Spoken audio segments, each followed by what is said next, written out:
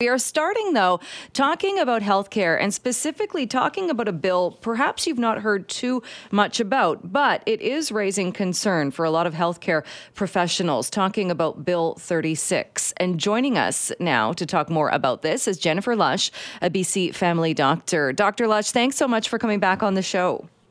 Thank you so much, Jill, for having me. It is something that I've seen some other health professionals raising concerns about. I was at the chiropractor a few weeks ago. He was raising concerns about this as well. Can you talk a little bit about Bill 36 and what this is doing as far as the colleges that oversee medical professionals? Sure. Well, I think the really important thing is it isn't just healthcare professionals that should be concerned about Bill 36. Every British Columbian should actually be paying attention to and learning more about this bill because it overrides so many rights and freedoms we have quite rightly come to expect as citizens of a Western democratic society. And it was rushed through legislature with no opportunity for public consultation or debate on the same day it was introduced. So I fear that it has potential recriminations, not just for healthcare professionals, but also for British Columbians as users of the healthcare system. And that's certainly one of the concerns that's been brought forward in that this is a very large document. I think it's almost 300 pages. And it, like you said, kind of sailed through the legislature without a lot of conversation about this. When we look at it, though, so one of the things this does is kind of streamlines the colleges. What is it, taking it from 15 colleges down to a much lower number. It groups different healthcare professionals together. And I've seen some of the concerns as well is who exactly is going to be sitting on those colleges and the fact that it won't necessarily say the College of Doctors. It's not necessarily going to be doctors on that college board. How concerned are you about that? I'm very concerned because essentially these college boards will now be government appointees. And British Columbians have to ask themselves, do they trust that the government is going to operate in the best interests of healthcare? Or does it leave open the potential for the government of the day to push their own agenda? And have you been given any reason or any explanation for that change? I mean, on the one hand, maybe people will look at this and say, okay, if we can amalgamate colleges, anytime we can amalgamate administration and maybe cut down on those costs, that's a good thing. But this is a pretty big change going from elected board members to government appointed board members. Have you been given any explanation as to why that change was made? Well, that's the issue, isn't it, Jill? Is there was no public discussion or debate, so there has been no reason given for these changes. And it's of great concern. I was speaking to several colleagues this morning who, even as physicians, did not know of Bill 36 or the changes that it's introducing. I think we would all say that the College of Physicians and Surgeons is certainly due for maybe refreshing and a look at its operating procedures. And I would welcome, for example, the inclusion of more community members on the board of College of Physicians and Surgeons to represent patient interests. But to have a solely government-appointed board that is being given unilateral power to arbitrate licensure conditions, to mandate medical interventions, a government-appointed board that can compel a doctor or other healthcare professional to comply with their direction is very scary.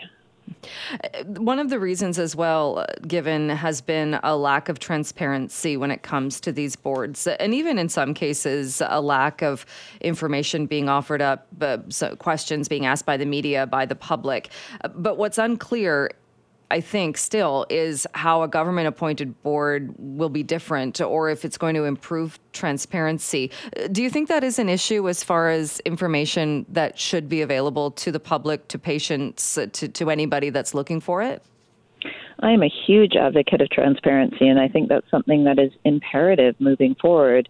But I believe that one of the clauses of Bill 36 is that the college, or one could say the government powers, can be kept secret and free of debate. So it actually is sort of bringing into law that there is no need for transparency. So, as I say, this is one of the reasons why British Columbians should be very concerned, because it is giving the government the rights to any sort of disciplinary tribunal without any need for debate. the government can impose huge fines or even jail time on your healthcare professionals, not necessarily for criminal activity, but just for, actions that might be seen as misleading. I think healthcare professionals are now afraid to perhaps speak up, to the media or to criticize the college, because will we face reprisals, in terms of disciplinary action for speaking out and trying to be transparent. The other really important thing that I think British Columbians need to be aware of is one of the clauses of Bill 36 states that the government can seize and copy your private clinical records at any time. And this is huge to me because one of the sacred tenets of a doctor-patient relationship is confidentiality. And I believe that Bill 36 is giving the government power to access patients' private medical records. And I think every British Columbian should be asking questions about this. And would it be under certain circumstances? Or, that should be, I think, alarming to people if that extends that power or brings that power in that they could seize and copy medical records. What would some of the reasons be for that? Do you know?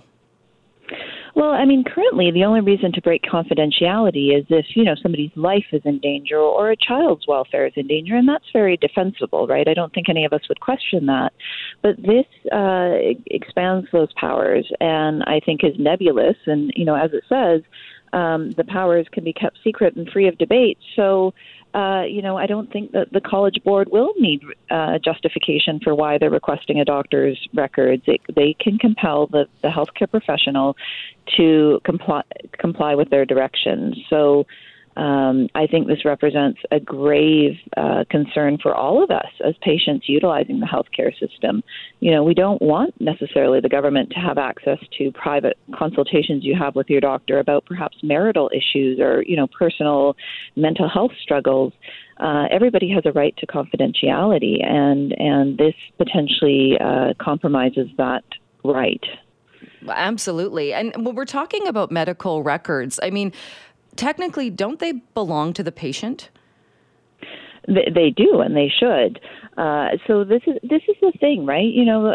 This is raising enough red flags and alarm bells that at the very least, it should be a matter for public discussion, public consultation, and debate before it's brought into law. And I don't understand why the current government would have rushed it through the approval process in one day in legislature, unless there are clauses in there that they knew would not be well received by the public. So, if this is a totally legitimate way to increase transparency and improve healthcare for British Columbians, then let's repeal it. Let's have an honest look at it. Let's open it to public discussion.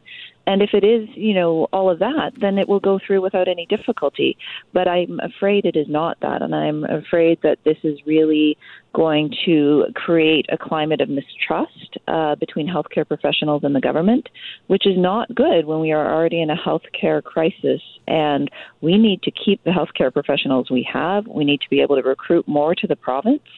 And I know of physicians who have actually taken proactive steps and are applying for licensure in other provinces now simply because of Bill 36. And that is not what we need at this time in this province. And the irony as well of if it's a bill that's being sold as a way to bring about better transparency that was done, like you said, so quickly and with very little, if any, debate that took place. We're seeing pushback from different groups, BC Nurses Union, Doctors of BC, and I'm so thankful that you came on the show today to talk about this as well. And this is from what little is out there or from what little has been shared and is being talked about. If we are already seeing this amount of pushback, are you confident at all that we might see something change or at least some more attention paid to this?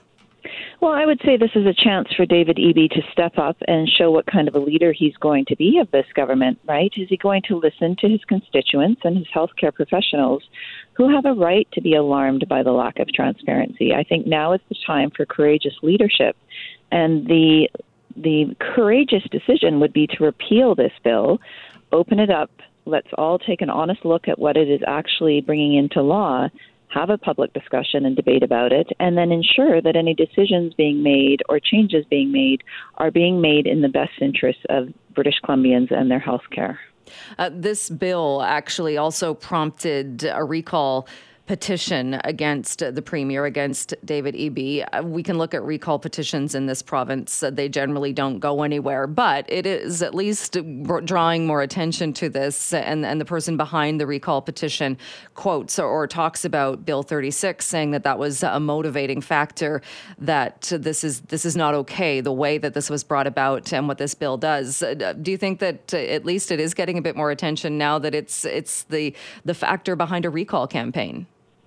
I think we need more discussion of it, and so I'm really encouraged to see that the media is now highlighting it, because it kind of, it snuck through on November 24th and nobody really knew what it was representing. But the more that we learn about it, the more alarmed we as healthcare professionals are, not just for our own interests, but because of what it represents for our patients. And so I thank you as a radio media personality for shining a light on it. And I think really British Columbians should be writing to their MLAs and demanding that the government represent their interests and represent fair democratic process and give the opportunity for this to be repealed and looked at again.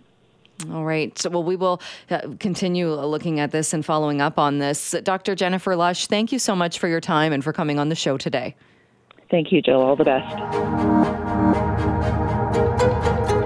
It has been a very busy day when talking about airline travel. As you've been hearing on the news in the United States, a computer glitch led to a lot of flights being grounded. Things are getting back on track, but as you can imagine, a huge backlog. That and Nexus, so many things to talk about today with Claire Newell, and she joins us now as she does every Wednesday afternoon. Claire, thank you so much for being with us. Oh, Jill, what a rude awakening this morning, though.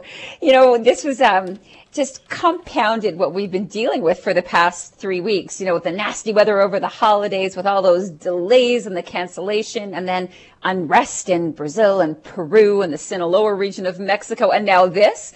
What a rough start for 2023 for the travel industry. This started, I actually woke up this morning, Jill, to wash my hair at 5 a.m., checked my phone and had a station back saying, hey, can you be on TV in 10 minutes? So needless to say, I started work early this morning, no hair wash, talking about this. And when I first looked at what was happening, it was really only hundreds of flights that had been canceled or delays. That number, it's actually as of about 30 minutes ago, 8,000 flights have been delayed in the U.S., and over 1,200 cancellations already. And in fact, I expect that to climb throughout the day just because of the whole ripple, domino effects that are felt. So this is flights within, into, and from the U.S. So I did check YVR just before coming on. And when I checked this morning at around 5:36 a.m., really it seemed virtually unaffected. And now I'm starting to see kind of the wave effect now. And we are seeing some departure delays, some, 90 minutes. So, I'm seeing them between 15 and 90 minutes. So really important to check the flight status of your flight. You can do that on the airline's website or the airport that you're flying out of's website, and sign up for those alerts. I know YVR.ca is fantastic. You can actually click a little button that says notify me, and they will notify you as things change. Just a reminder, if you're picking somebody up at the airport, some arrivals are also late. Again, not major, but some, 30 to 90 minutes. So you don't want to be sitting waiting at the airport for somebody to come in. So do check your flights. Yeah. And do we know any more? I know it was the FAA system outage, but do we know anything more about how, it just seems like you're right. I first saw this and then just saw as things got worse and worse and thought, how did this happen? Yeah, especially it's the first time I've ever heard of this system. We call it NOTAM in the industry, but it's the Notice to Air Emissions. It's basically telling pilots if there's something that's affecting the safety of their flights, like is something on the runway or whatever. It's basically, it houses that data and that information. So when the ground stop was put on, it's the first time that I saw airlines grounded since 9/11, Jill. And I know it wasn't for a long time. Operations did start at some airports around 8:15 Eastern, 8:15 a.m. Eastern time, basically out of Atlanta and then Newark, and then slowly they increased. The ground stop was actually lifted at 9 a.m. Eastern time. But you and I have reported before on things where it's maybe, an airline has a system that goes down and it affects the check-in process and there's delays but for it to be nationwide, all airlines right across the U.S., it just was, it should never happen. And you can bet that if it was, they're going to look into this. There's going to be lots of questions about the root cause of this problem. Is it old software? What needs to be done? What went wrong? Right now, they're not really giving a reason. Officials have said that there's no evidence of foul play, but they're not ruling out like a cyber attack or anything. So really no reason at this time, but they will want answers. Oh, yes, definitely. All right, so we will watch what's happening with that. We also want to quickly touch on, and I know you were talking about this yesterday, but Nexus and a bit of a workaround solution, or at least a temporary solution to try and deal with that backlog. Yeah, I guess it's some good news if you're looking for pre-clearance with the Nexus centers. Finally potentially reopening. I mean, we don't have exact dates, but that's expected in the coming weeks and months. So welcome news for people, because at one point the backlog reached 300,000. And currently, and it's only been for a couple of months, there's only 2 locations open for interviews in Canada. Both of them are in Ontario, so it doesn't do us a lot of good unless you're willing to fly there. But in spring, they are saying that they will reopen enrollment at the 8 airports where the U.S. pre-clearance services are available. And YVR is one of them. It's basically all of the big airports across Canada, which is really good news. And what's so frustrating? This dispute was over protection of American officers at Canadian locations. So that really was the thing that contributed to the backlog of applications, because they wouldn't open until there was some sort of workaround. What that is in the background, Jill, I'm not sure, but it is welcome news, and there's kind of a light at the end of the tunnel.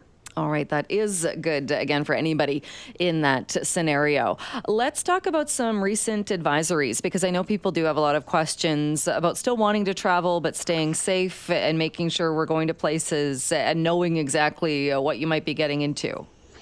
Yeah, and there have been recent advisories and warnings that have put up, and Mexico was one, and Brazil and Peru. And I think what I really want to do is remind people that things can turn on a dime.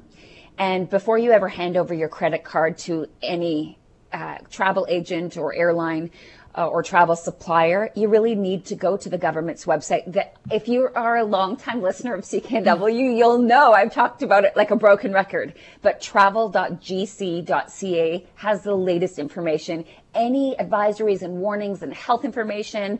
It is really a must for any traveler leaving Canada to read.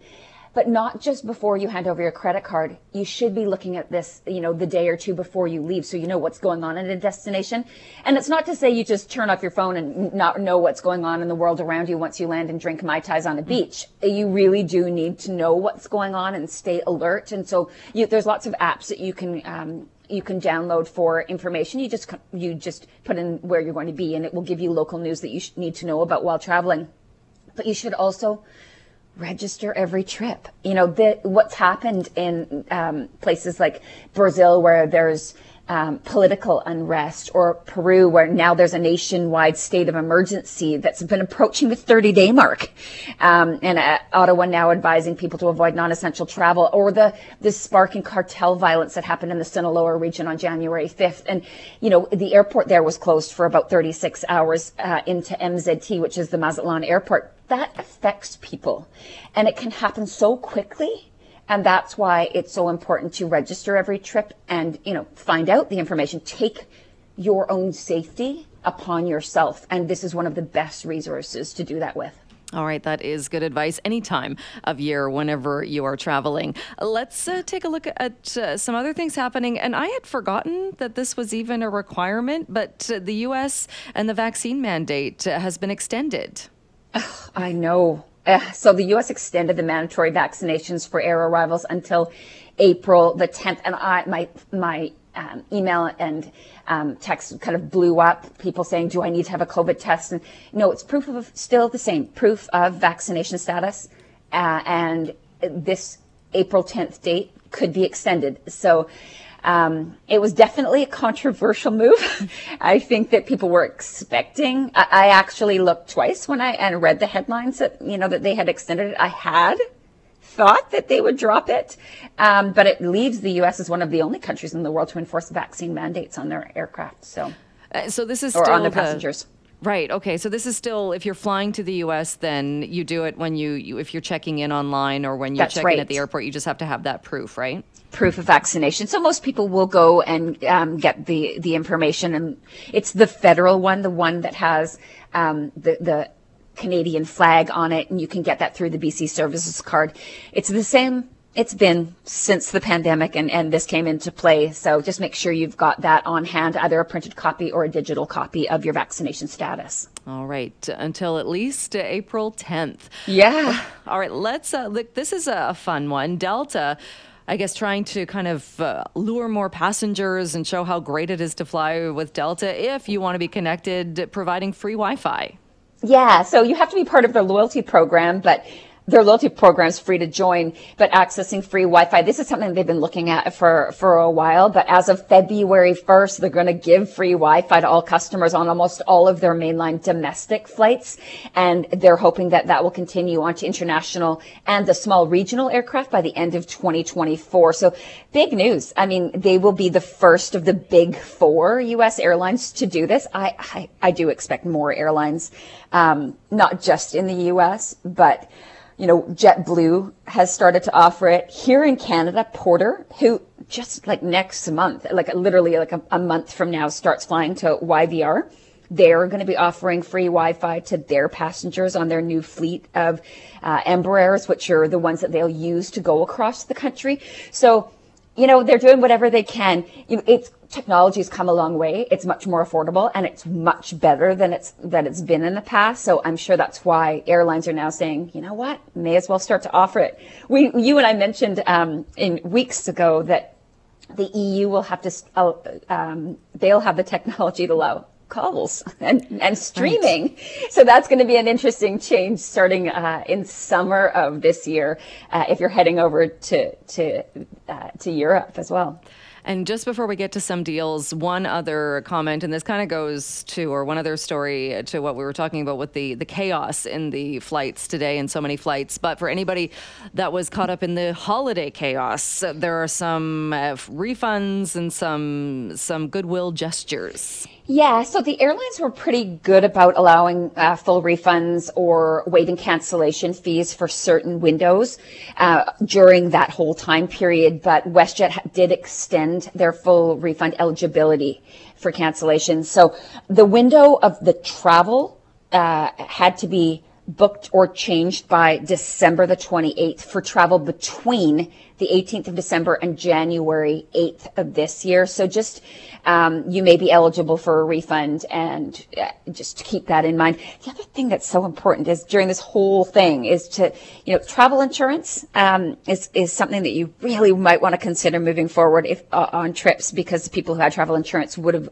received some sort of compensation that others may not have, and also keeping receipts for any expenses incurred just to get some money back. It depends on the reason for the delay or the cancellation. The airline might come to the table, but that travel insurance will certainly help you if you've got cancellation and interruption included as part of your policy. All right, let's get people some deals. What do you have for us today? Well, one that kind of made me do a double take was this 9-night Canada and New England cruise. It's leaving on October the 19th. Really great itinerary. It's actually sailing round trip from New York. Sometimes I like those because doing a round trip is just so much easier for the flight to connect to it. But the 9-night cruise with a $50 onboard credit, $599. The taxes are $326. That is a bargain for a 9-night Canada and New England cruise. And if you think about it, October 19th, perfect time to see the fall colors. Like, it's just beautiful in that part of the world to see the fall foliage. The next one I've got is Puerto Vallarta at the end of this month, January the 25th or 27th. Air and 7 nights in a 4-star beachfront, all-inclusive resort, $895. I haven't seen it under $900, so I wanted to just share that one. Taxes are $480.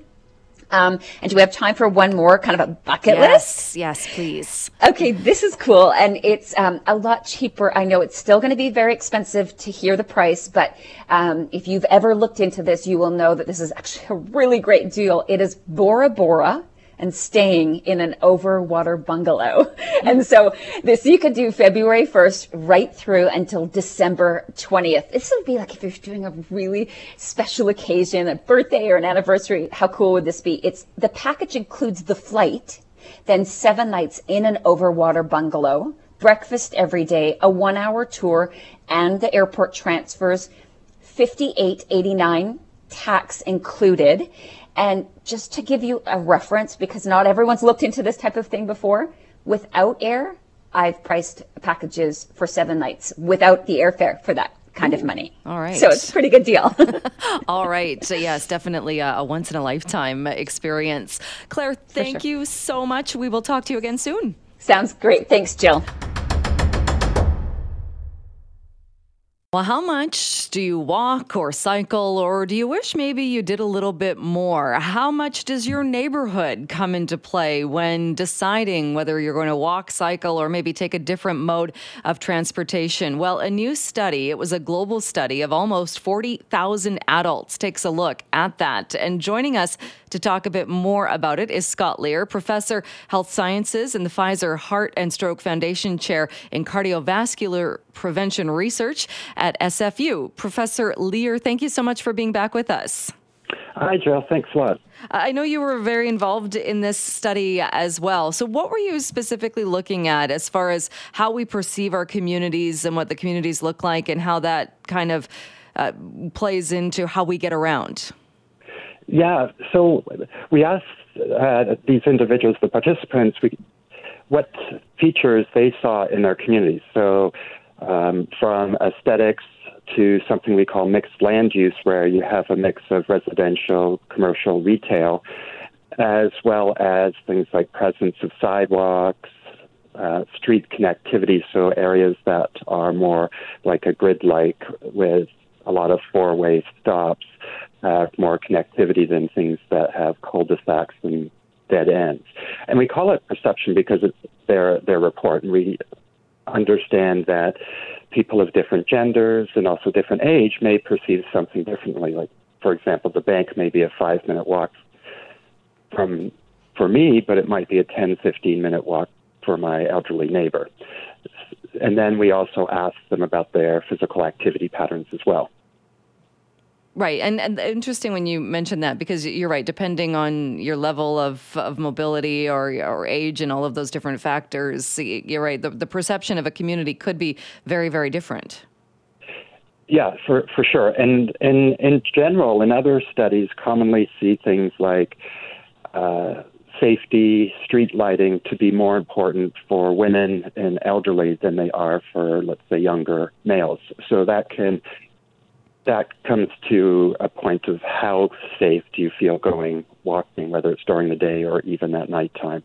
So those things can make a difference based on the person, as opposed to other studies that I've been involved in and others where we go around and objectively say, is there a sidewalk there? Is there mixed land use, and how close is it? And we measure it in numbers, but it really comes down to what you see in your own community that might dictate whether you feel comfortable or whether it's easy to go walking or cycling.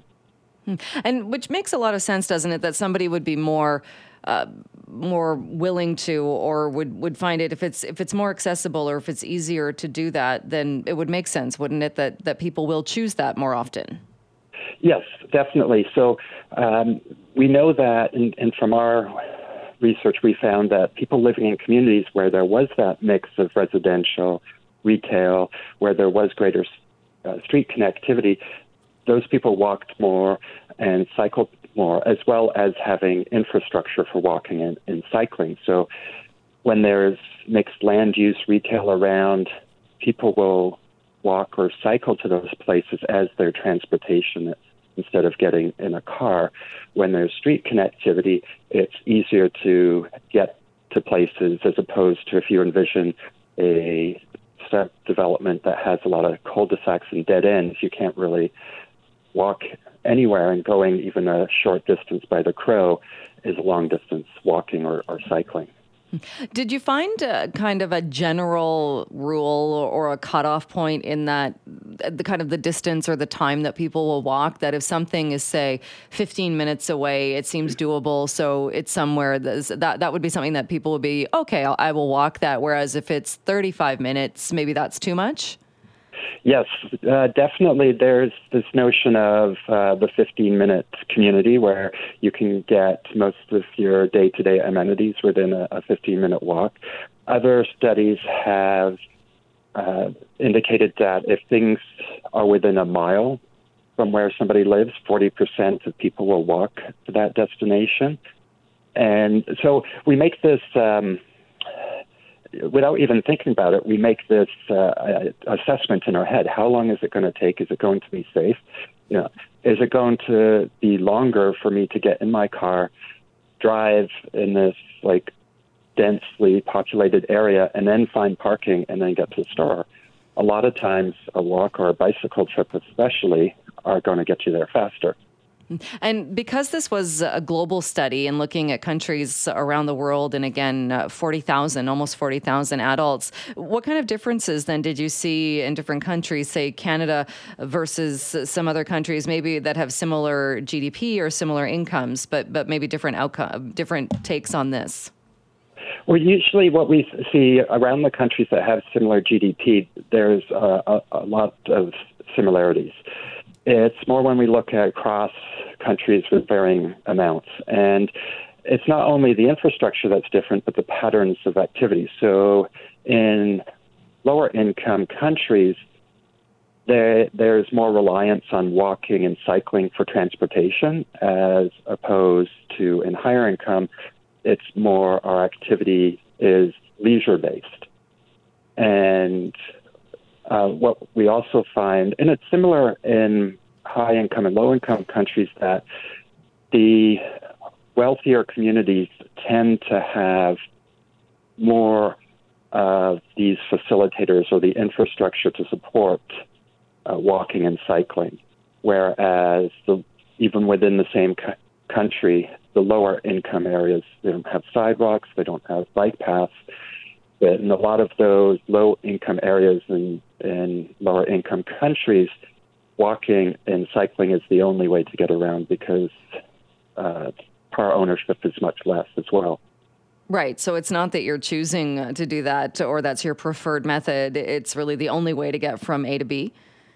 Yeah. And yes. And in another analysis from the similar Pure study from which we derived the current study, we found that in high-income countries, a bicycle was a exercise tool. People used it for exercise, whereas in lower-income country, it was like a labor-saving device.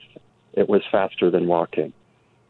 And so it's used and viewed much differently. It's a tool to get A to B or get to work or get to market or things like that, whereas a lot of us use our bicycles or when we have leisure time outside of work time. And do you think that would be a good thing if people looked at that or changed it? Because I know it also found that levels of physical activity, a lot of people are not meeting kind of those recommended goals. Would that perhaps be a way of doing that if you were able to incorporate that more in your day-to-day life, not just, say, leisure activity? Oh, definitely. You're spot on there. And there's only about 20 to 25% of Canadians who meet the recommended guidelines of 150 minutes per week or 20 to 30 minutes per day. I like the idea of promoting activity that kind of does multiple things. So commuting, running errands, either walking or on your bicycle. And these are things that I kind of call like stealth exercise, where you're doing it for something else, but you're getting your activity and exercise in, so you don't really notice it. It's not like making a trip to go to the gym and get on your spin bike. So building those two things in. And so it's all about making it easier for people, making it the perception of safety. And in the end, municipalities benefit. Putting in a bike lane is cheaper than putting in a road. There's less maintenance over time as well. And so and even, we would always hear these concerns of the new bike lanes going in, that businesses are complaining about the parking. Well, the studies in Canada and elsewhere find that bike lanes actually increase the number of people going into those retail places, and they spend longer because they're not worried about their parking expiring. All right. Well, very interesting findings from this global study. We'll leave it there, but great to chat with you again. Thank you so much for coming on the show. All right. Thanks a lot, Jill.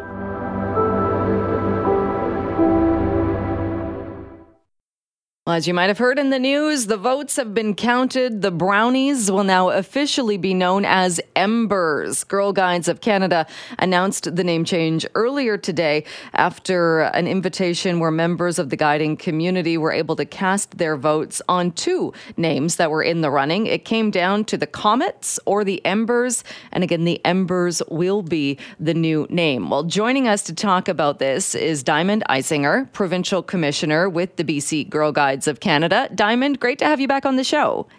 Hi, Jill. Always glad to chat. Well, this was, we talked about this when it was first announced that Girl Guides was going to be looking for a new name for Brownies. What are your thoughts on the new name, the Embers? Well, personally, I'm pretty excited to move forward with a new name for this age group. We have, for over a century, offered such great programming for girls and women in BC and across Canada. And from a personal perspective, I actually volunteer with this age group every week. And certainly there's a lot of excitement about moving forward with a new name that makes everyone feel included. And can you remind us again the issue with the name Brownies and why this whole process came about in changing the name? Yeah, just a bit of backstory. You mentioned late last year, we had announced that we were planning to change the name of that Brownies branch as a step to make sure that we removed barriers to belonging and participation for racialized girls.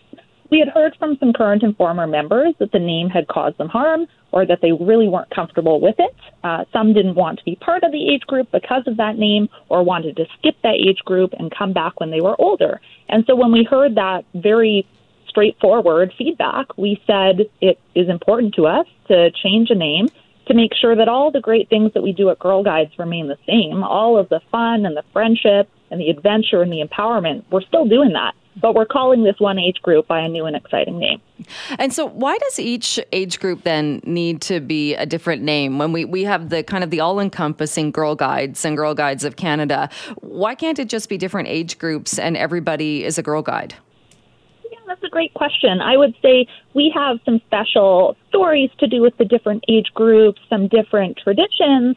We actually use different colors to identify the different age groups. So the Embers actually are orange, for example. And it's just a special way for girls to experience Girl Guides at different ages. As they sort of level up, as they advance through the different, what we call branches or programs within Girl Guides. Of course, schools use, for example, numbers to refer to their grades. But we're actually grouped into multi-year cohorts together in Girl Guides, so it makes sense for us to refer to them by a name like Ember. All right. And I understand as well some comments from Girl Guides Canada, the CEO. She had said that Embers was the clear winner. So it sounds like it did get not that it was close or we were looking at a potential tie, but it sounds like it did get the bulk of the votes. It was overwhelmingly popular, and Girl Guides, past and present members of this age group, they had the chance to give their feedback through a nationwide online opportunity to vote, to engage. And from that, we chose the name Embers. I really like the name Embers because our program is so focused on adventure and the outdoors. And for those who are extra familiar with Girl Guides, our younger age group for 5 and 6-year-olds is actually called Sparks. So the progression of these names is really exciting for girls to be part of Girl Guides. And I understand as well that this was for all of the reasons that you just mentioned. That's why this came about and there was a renaming of Brownies, that it wasn't specifically to as kind of a drive to get more members. But I understand that you have seen more members sign up. Yeah, Girl Guides is in exceptionally high demand. I can speak for British Columbia. We have this year a wait list of over 1,200 additional girls who are trying to join Girl Guides. and that we're seeking to find spots for them to be a part of it, as well as new volunteers to come forward to help with that. This change of a name isn't meant to bring in new people, but if new people are inspired by the fact that we're seeking to be a safe and supportive environment for all girls, then we welcome them to get involved. Is that exceptional, or to have 1,200 people on the waitlist, girls on the waitlist? Is that a large number? It's a pretty large number for us. I mean, I think it speaks to the need for safe and supportive environments for girls, especially after the last few years that have been extra challenging for youth. We offer a lot of opportunities for girls to connect with new friends, to benefit from positive role models, and to really just be themselves and feel included. And so we see that there's a lot of demand for that from families across BC, and we work very hard to try to include as many kids as we can. But, of course, we also welcome new people to get involved as volunteers so that we have enough adults out there to be those role models for youth. Will anything else change then? I mean, obviously, you won't have anything with the kind of Brownies language on it, but does this mean there will also be a change to the uniform or the badges, or what else changes with the name? Yeah, so our uniform is actually a modern T-shirt or tunic in the color navy for all of our different age groups. Our different age groups are at times identified by colors, like orange for embers.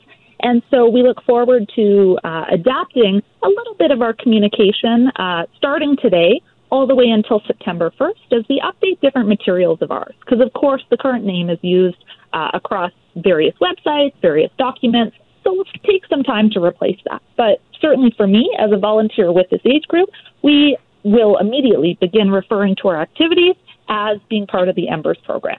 All right. Well, very interesting change and overwhelming, as you mentioned, support for this name above the others. Diamond, always great to chat with you. Thank you so much for joining us once again. Thank you very much. Have a great day. You too.